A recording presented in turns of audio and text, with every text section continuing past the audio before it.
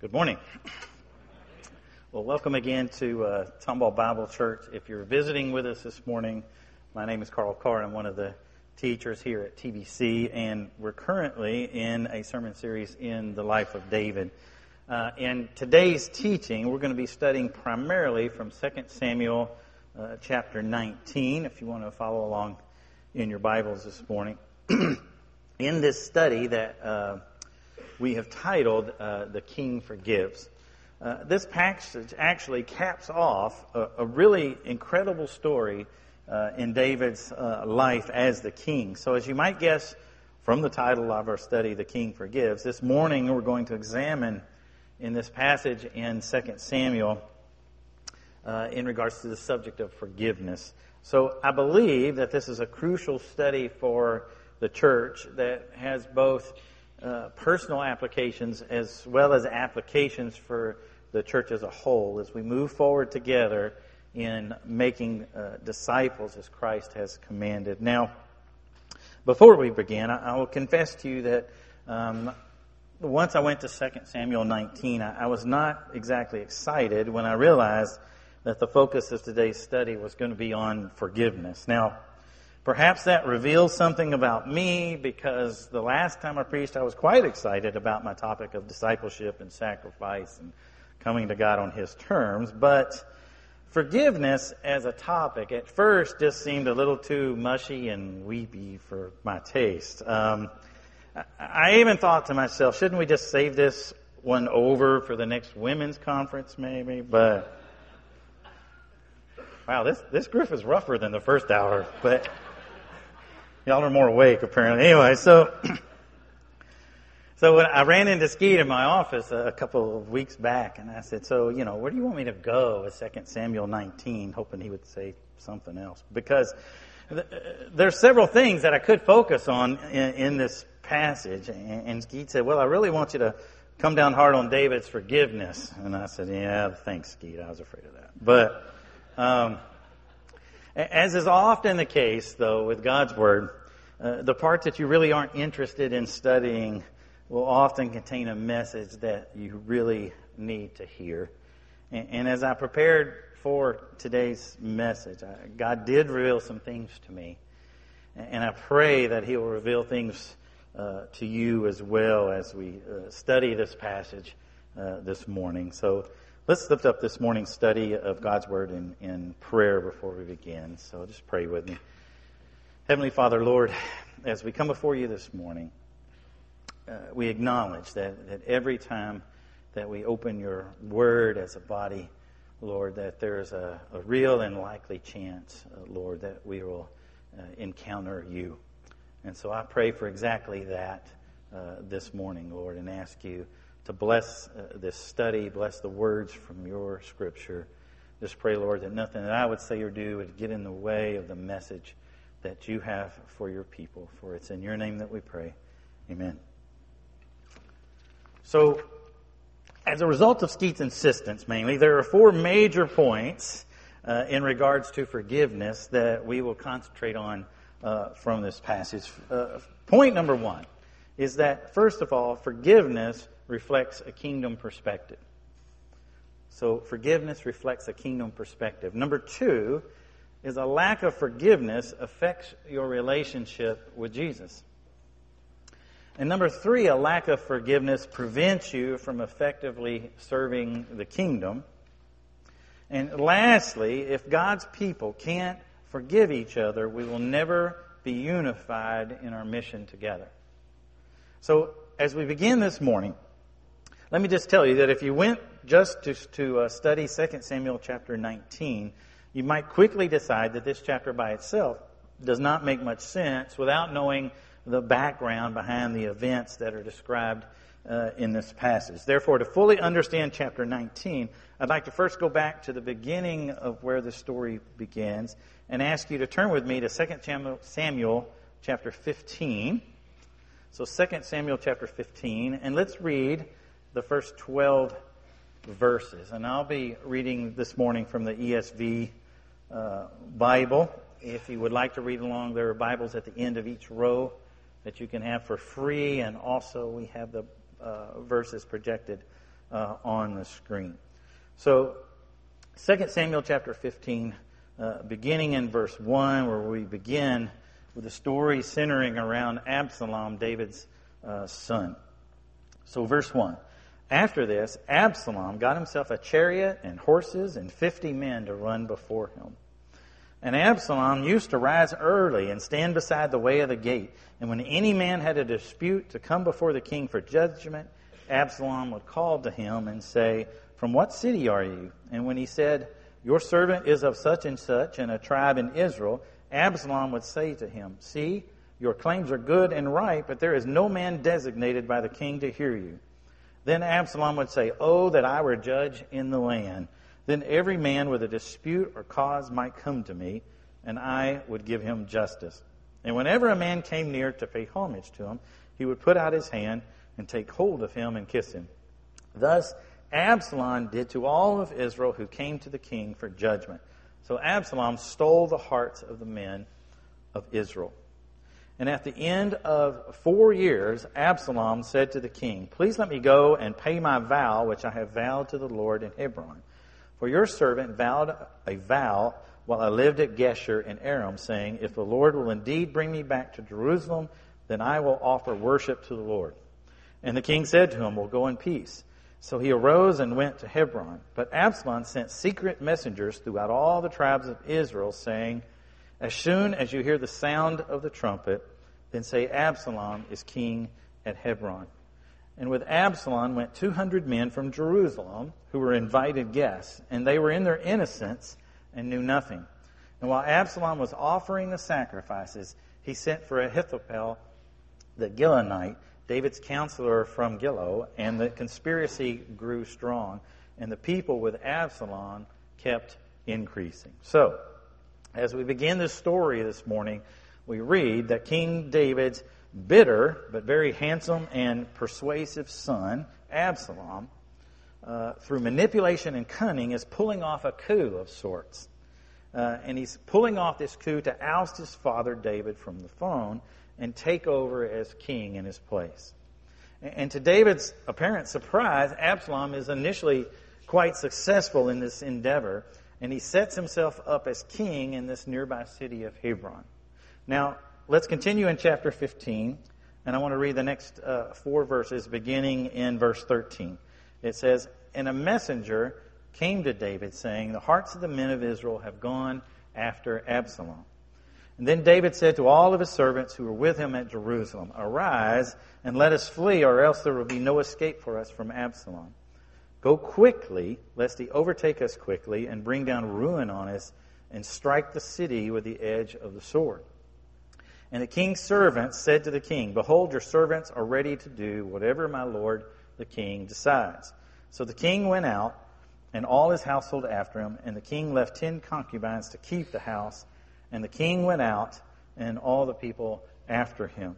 So David gets word that his son Absalom has pulled off this coup, this betrayal, and has assumed command, and he's got a fairly large group of followers. Now, David realizes that for Absalom to assume the throne, he's going to have to kill his father and his household and all of his loyal supporters. Now, David, as an experienced military leader, he also realizes that very soon, if he stays in Jerusalem, he'll be surrounded and outnumbered, and many innocent people will be killed if Absalom lays siege to Jerusalem. Therefore, David, with his longtime group of valiant and fierce and loyal warriors and all of his family, leaves Jerusalem. And they leave Jerusalem to both save the city from the sword and to return where he and his troops are most familiar, and that's in the wilderness. So David, he packs up and he leaves before Absalom can seize the moment, so to speak, and he heads out of the city. Now, in the next verses that we read, there are some key events for our study on forgiveness that I want you to pay close attention to. And they happen as David leaves Jerusalem. So let's jump down to 2 Samuel chapter 16. So the next chapter there. And we're going to look at the first 4 verses. So 2 Samuel 16, verses 1 through 4. And it says, When David had passed a little beyond the summit, Ziba, the servant of Mephibosheth, met him with a couple of donkeys saddled, bearing 200 loaves of bread, 100 bunches of raisins, and 100 summer fruits, and a skin of wine. And the king said to Ziba, "Why have you brought these?" And Ziba answered, "The donkeys are for the king's household to ride on, the bread and summer fruit for the young men to eat, and the wine for those who faint in the wilderness to drink." And the king said, "Well, where is your master's son Mephibosheth?" And Ziba said to the king, "Behold, he remains in Jerusalem. For he said, 'Today the house of Israel will give me back the kingdom of my father.'" Then the king said to Ziba, "Behold, all that belonged to Mephibosheth," you should have tried that at 8 o'clock this morning. Anyway, "is now yours." And Ziba said, "I pay homage. Let me ever find favor in your sight, my lord the king." So I just want to clarify. As David leaves Jerusalem, Ziba, the head servant over Mephibosheth's estate, approaches David with help for his caravan. Now, evidently, Ziba had some idea that dethroning David with his seasoned warriors at his side might not go so well for Absalom. So Ziba, he approaches David and tells him a lie about Mephibosheth to gain favor should things go well for David instead. So it's kind of like Ziba was hedging his bets and taking advantage of the current events. Now, Mephibosheth was the only remaining descendant of Saul that David had mercy on. And ever since becoming king, David had bestowed grace and kindness upon Mephibosheth, and he'd actually treated him like he was his own family. Now, you would think that as David was leaving Jerusalem, Mephibosheth, just out of gratitude, would be the first one there to leave and to be at David's side as he left the city. But as David leaves the city and he is on the road, Mephibosheth is strangely nowhere to be found. Now, pick up with me again in chapter 16 where we were, and let's read verses 5 through 14. So David continues on his way. Verse 5, "When King David came to Bahurim, there came out a man of the family of the house of Saul, whose name was Shimei, the son of Gera. And as he came, he cursed continually. And he threw stones at David and at all the servants of King David. And all the people and all the mighty men were on his right hand and on his left. And Shimei said as he cursed, 'Get out, you man of blood, you worthless man. The Lord has avenged on you all the blood of the house of Saul, in whose place you have reigned. And the Lord has given a kingdom into the hand of your son Absalom. See, your evil is on you, for you are a man of blood.'" Now, Shimei is this descendant of Benjamin, or a Benjamite. He's in the same tribe as King Saul was.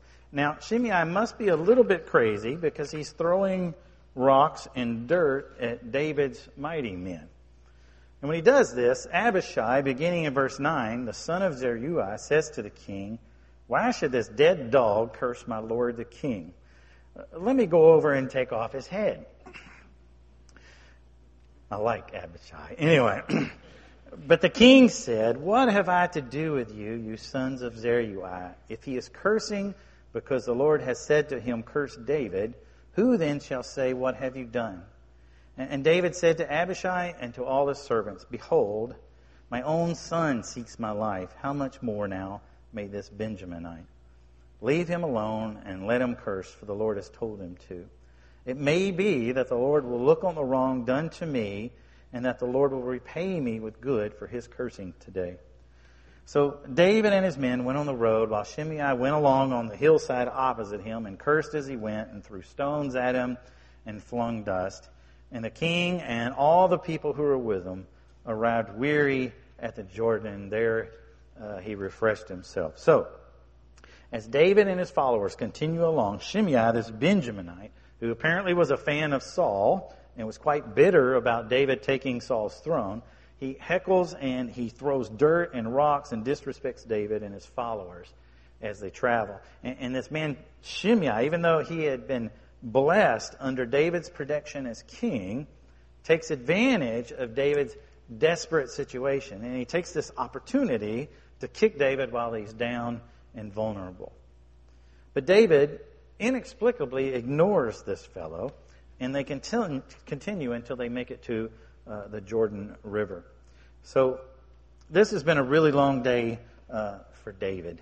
His son has ousted him from the throne. He's had to flee his home in fear. He has been lied and taken advantage of by Ziba. He has been abandoned and betrayed by his friend Mephibosheth.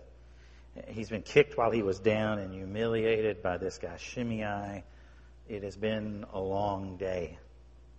Now, on this same day, and meanwhile, Absalom, he is in control of all these new followers, and he's getting what he wants. He thinks he's going to be king, and he's consulting advisors as to what to do next. And in a couple of chapters, there's a long discussion with his advisors. But Absalom evidently decides to listen to the advice of one of his favorite advisors. And this advisor actually tells Absalom, what you need to do is move into Jerusalem, violate David's servants that he left behind, and then go attack David and his men in the wilderness where they are camped. Now, without going through all of those passages of explanation, let me just highlight what bad advice this is that Absalom receives. Absalom, you see, he has for an army a bunch of really excited volunteers who quite likely have never been in battle, they've never navigated in the wilderness, or even maybe killed anyone before in their lives.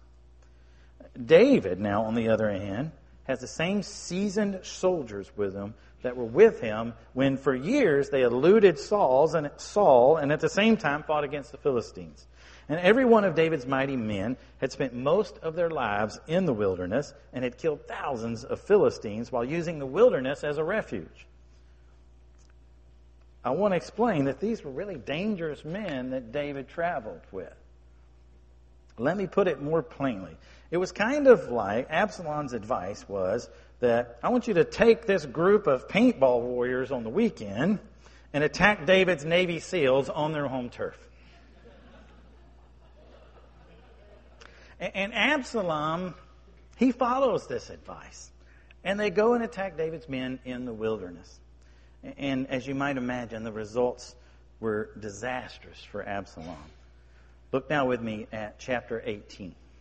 Go down to verse 6. Chapter 18, verse 6 through 8 says, So the army went out into the field against Israel, and the battle was fought in the forest of Ephraim. And the men of Israel were defeated there by the servants of David, and the loss there was great on that day, 20,000 men. The battle spread over the face of all the country, and the forest devoured more people that day than the sword. Jump down to verse 15. It says, And 10 young men, Joab's armor bearers, surrounded Absalom and struck him and killed him. So, the coup by Absalom to overthrow David comes to a quick end. And after mourning the loss of his son, David heads back toward Jerusalem with all his people. Now, we just read a few minutes ago how David had fled down this very same road in humiliation not long ago as he was being unjustly manipulated, betrayed, lied to, and attacked by people like Ziba and Mephibosheth and this Shimei character. But now David, he is heading back down this road once again as king. And it's under very different circumstances than when he was going down the road previously. You know, if I'm David at this point, it's probably a good thing I'm not. But you know, if I am David at this point, I would be thinking that now is payback time. Now it's time to settle a few scores. So just bring me Shimei and Ziba and Mephibosheth so I can watch them squirm. But David, he does something that's completely unexpected and very countercultural for his day.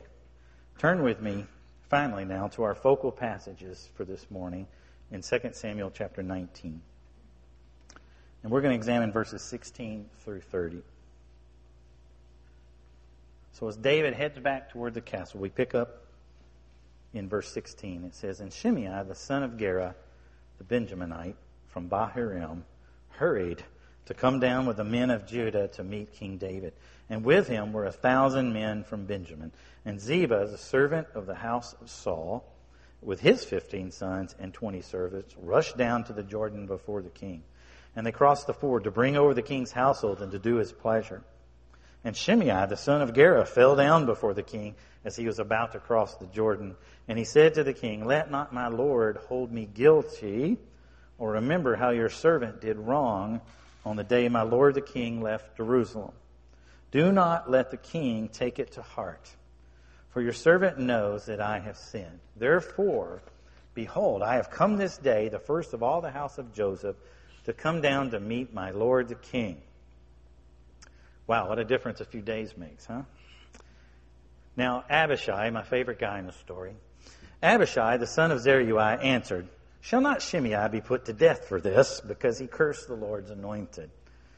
But David said, What have I to do with you, you sons of Zeruiah, that you should this day be an adversary to me? Shall anyone be put to death in Israel this day? For do I not know that I am this day king over Israel? And the king said to Shimei, You shall not die. And the king gave him his oath. And Mephibosheth, the son of Saul, came down to meet the king. And he had neither taken care of his feet, nor trimmed his beard, nor washed his clothes from the day the king departed, until the day he came back safely. And when he came to Jerusalem to meet the king said to him, Why did you not go with me, Mephibosheth?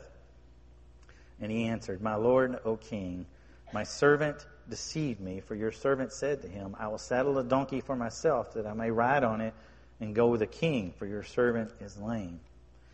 He has slandered your servant to my lord the king. But my lord the king is like the angel of God. Do therefore what seems good to you. For all my father's house were but men doomed to death before my lord the king. But you set your servant among those who eat at your table. What further right have I then to cry to the king? And the king said to him, Why speak any more of your affairs? I have decided, you and Ziba shall divide the land. And Mephibosheth said to the king, Oh, let him take it all, since my lord the king has come home safely. So, before we examine David's response here, I just want to review the cases of Ziba and Mephibosheth and Shimei. In the case of Ziba, Ziba had lied to manipulate David when he was most vulnerable, and David had caught him in this scheme. In the case of Mephibosheth, after David had bestowed just grace and mercy and kindness on his life, and instead of treating him like an enemy descendant of Saul, David had allowed him to live in his own home and eat at his own table. But then at the very first sign of trouble, Mephibosheth had turned his back on David. And of all the people in David's life, it was Mephibosheth that should have supported David to the end, but he instead failed David when he needed him the most. And then in the case of Shimei, this character, Scripture tells us that Shimei had a large household and as many as 1,000 Benjaminite servants when he came to apologize to David. You see, Shimei, he had prospered and been blessed under David's rule as king. And as long as David was king, Shimei was his greatest fan. But when David is oppressed and he is attacked and things aren't going well for David, Shimei had jumped on this opportunity to attack David. And he even told him that he deserved what was happening to him. After all, David had actually bested Saul, who was a Benjamite like Shimei. And he had always been bitter about that. In other words, his previous support for David as king was never genuine. Rather, Shimei's support for David, it had always been only a show to further his own best interest. Now, with all the facts clear about these three men in regards to both their actions and their character, guess who are the first ones to run out to meet David and ask for forgiveness once this rebellion is put down and David is back on top? Well, of course, it's Shimei, it's Ziba, and it's Mephibosheth. And by the world's standards, David has every right and the legal authority to strike back in vengeance and to even take their lives. But David instead chose to forgive. The dictionary says that to forgive is to give up resentment of or claim to requital. And that's just what David did. He gave up any claim of resentment on these three, and he gave up any claim to requital. So allow me just to stop right there just for a moment, and I want to just ask a few questions of you this morning that you can consider personally. Have you ever had anyone lie to you or lie about you or try to manipulate you or take advantage of you?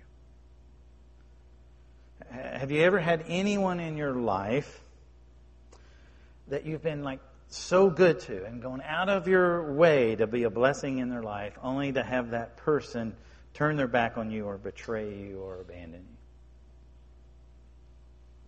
you? Have you ever had anyone who acted like they were your best friend as long as it was advantageous to them, only to find out that their friendship wasn't real and that they had been lying about you, attacking you, or despising you in secret? Have you ever had that happen? I think that if we are honest, all of us living in this fallen world have been betrayed or hurt by another person. And what's often so painful, they're often the people who are closest to us. The people that are supposed to be on our team, are supposed to be on our side. Those are the people who betray and hurt you. And in our flesh, we sometimes desire retribution. And to this day, we sometimes harbor resentment and anger toward these people. And as believers, even though we sometimes desire vengeance in our hearts, when it really comes down to it, as believers, we're not actually sure how we should respond. How we should act when we encounter betrayal and slander and hurt. Especially when it's people that we loved and cared about. Well, as is often the case, Christ's instructions for His followers, when we face this very thing, is to respond in a way that is countercultural and certainly does not come natural to us. In David's case, after being slandered and lied to and painfully betrayed and even openly attacked by people like Ziba and Mephibosheth and Shimei, we see him respond in a manner that was surprising for his day. And it's even surprising for the people who knew David. David responds not in anger or vengeance, but in forgiveness. And if you really think about the story from our study passages today, you can't help but see the parallels between this story and the story of Jesus. See, the Pharisees in Jesus' life just wanted to manipulate Him for their own gain. The people closest to Him, like Peter, turned their back on Him and abandoned Him at the very first sign of trouble. Judas only pretended to be His friend for his own selfish interests. And on the road to Calvary, when Jesus needed people the most, many of the very people that Jesus had fed and healed were the ones who jeered and laughed and flung dirt at Him.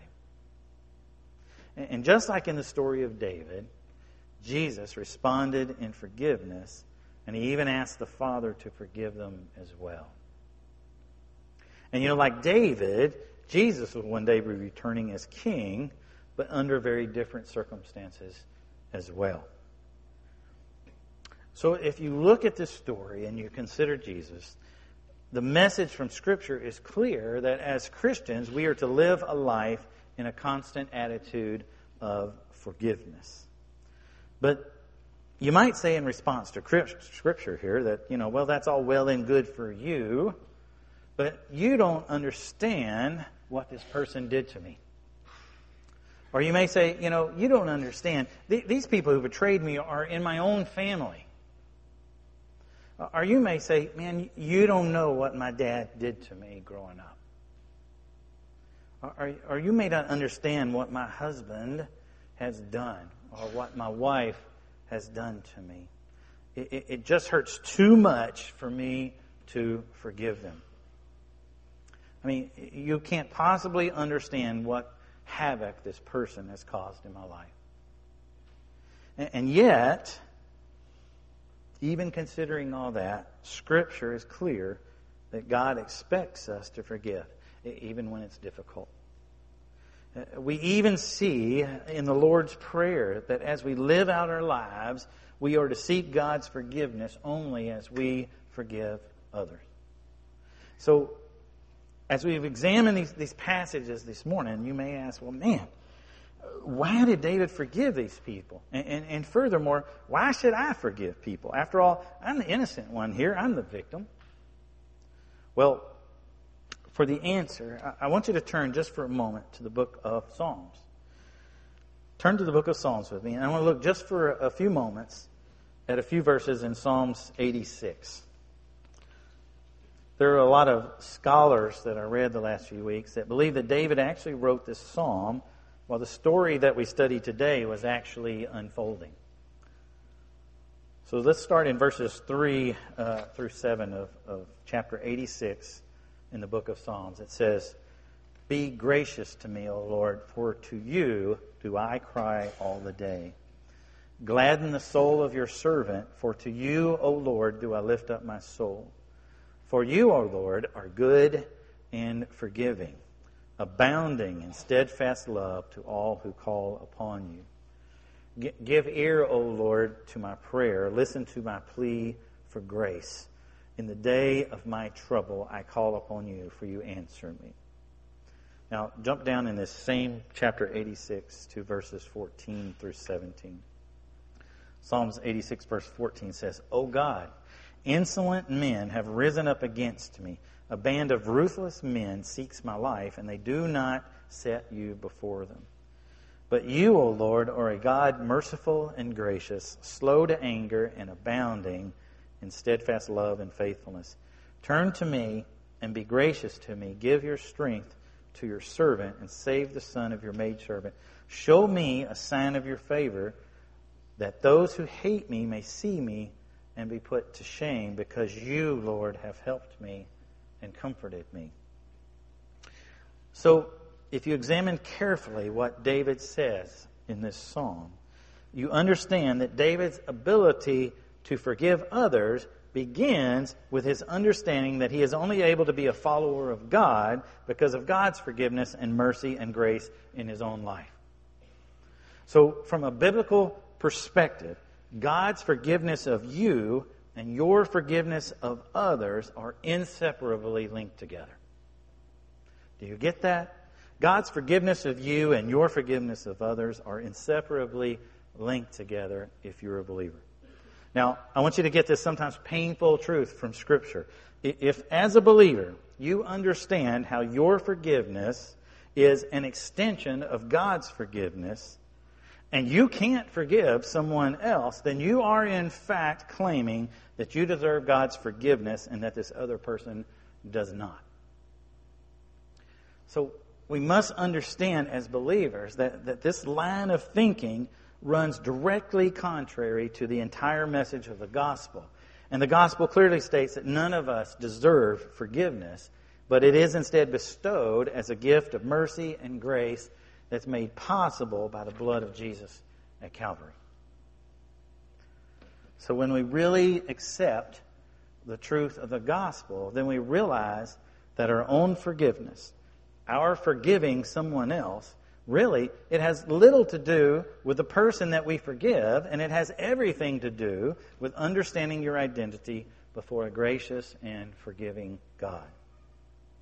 Therefore, a life lived in an attitude of forgiveness is not based upon other people, but is instead based upon who you are. In this paradigm, then, your forgiveness is not limited by what other people have done to you, but is instead an extension of your relationship with the Father. And once we grasp this spiritual truth, then we must come to realize that refusal to forgive has taken on the same power as an idol in your life. And like an idol, it has the potential to become more important to you than your relationship with the Father. Then, at that point, forgiveness becomes essential to restore your own relationship with the Father and to free you from bondage that your lack of forgiveness has created in you. So, the most important thing about forgiveness is to understand, what we must understand this morning is it's the very same thing that David understood and Jesus understood, and it's simply this. Forgiveness is not simply an issue between you and the person who offended you. Forgiveness is an issue between you and God. And when you understand that the very foundation of your relationship with God is based upon His forgiveness of you, then and only then do all of your objections to forgiving someone else just become pointless and they melt away. For me, as I study this passage, this principle, this perspective on forgiveness, it will forever change how I see forgiveness and grace toward others in my own life. So, if we want to really follow Christ and to be His disciples and be effective for the kingdom, why is forgiveness so important? Well, number one, we should forgive because as a believer, we should have a kingdom perspective. In this perspective, our priorities change from self-serving interests to the interest of serving the kingdom. We saw in Scripture today this kingdom perspective in David. You see, David fought Goliath who slandered God, but forgave those who slandered him. Personal offenses lose their importance when we have a kingdom perspective. Number two, as believers, we forgive because a lack of forgiveness toward others interrupts our relationship with the Father. God knows that if you can't forgive someone else, then you have been deceived about the very foundation of your own salvation. We have to cling to God's grace and forgiveness every day. This is why God cannot use you and cannot bless your ministry while you harbor this lack of forgiveness toward others. Because Christ lives in you, you live life in an attitude of forgiveness. And the two are inseparable. Number three, as believers, we are given a mission to make disciples. And a missional life cannot be hampered by a preoccupation with wrongs done to you by others. If you want to serve Christ, if you want to be a disciple, no matter what has been done to you unjustly and unfairly and undeservedly, you have to let it go and give it to God. A lack of forgiveness damages you more as a servant of the King than it does the person you won't forgive. As disciples, we are trying to get somewhere. We don't have time for all that junk in our lives. We're on a mission. And then lastly, number four, we as believers should forgive above all else one another. As the local church, we exist to make mature disciples to reach the nations. A lack of forgiveness in the church body inevitably breeds an environment of division. To be useful for the kingdom as a church, we must be unified in our mission given to us by the Lord Himself. Paul underscores this point in Ephesians chapter 4, verse 30 through 32. Paul says, "And do not grieve the Holy Spirit of God, by whom you were sealed for the day of redemption. Let all bitterness and wrath and anger and clamor and slander be put away from you, along with all malice. Be kind to one another, tender-hearted, forgiving one another as God in Christ forgave you." So we, as fallen people, as a church, if we strive to serve the kingdom, we will sooner or later do something or say something hurtful to one another. Guaranteed. And if we can't forgive one another like Christ forgave us, we will no longer represent Christ to a world that so desperately needs Jesus and so desperately needs to be discipled. And that's what grieves the Holy Spirit. So I just want to wrap up this morning's study by encouraging you this morning to take the challenge from Scripture about forgiveness. Take it and apply it personally in your life. I think that we can start by just considering any area or relationship or situation in your life in which you're harboring a lack of forgiveness. Is it in your family? Is it in your church? Is it in your work? Is it at school? As we sing in just a few moments and Evan and our team comes forward, I want to ask you to pray for God to reveal where this lack of forgiveness is festering in your life. And then lastly, I want you to take this area in your life, if God reveals it to you, I want you to take this area of your life where you've been unable to forgive and just give it to God and let it go. By trusting God in this issue, you can find restoration in your relationship with the Father, and you can find freedom from this heavy burden that you've been carrying around. So as we sing, I ask you to just pray for God to give you the strength and the courage to just give this to Him and trust Him with it. Whatever it is that's given you this burden. So the question for this morning is, will you trust Him? Will you let it go? And will you forgive? So let's close in prayer.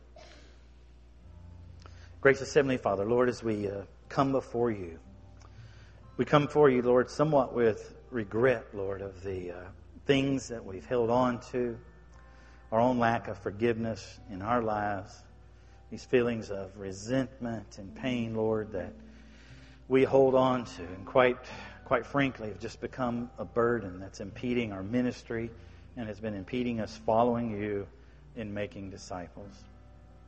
And so, Lord, I just pray, Lord, as a church, Lord, that you would heal these scars that are within us, where we harbor this unforgiveness. Would you give us the strength and the courage, Lord, to just give it away, give it to you, and trust you. For it's in your name that we pray, Lord. Amen.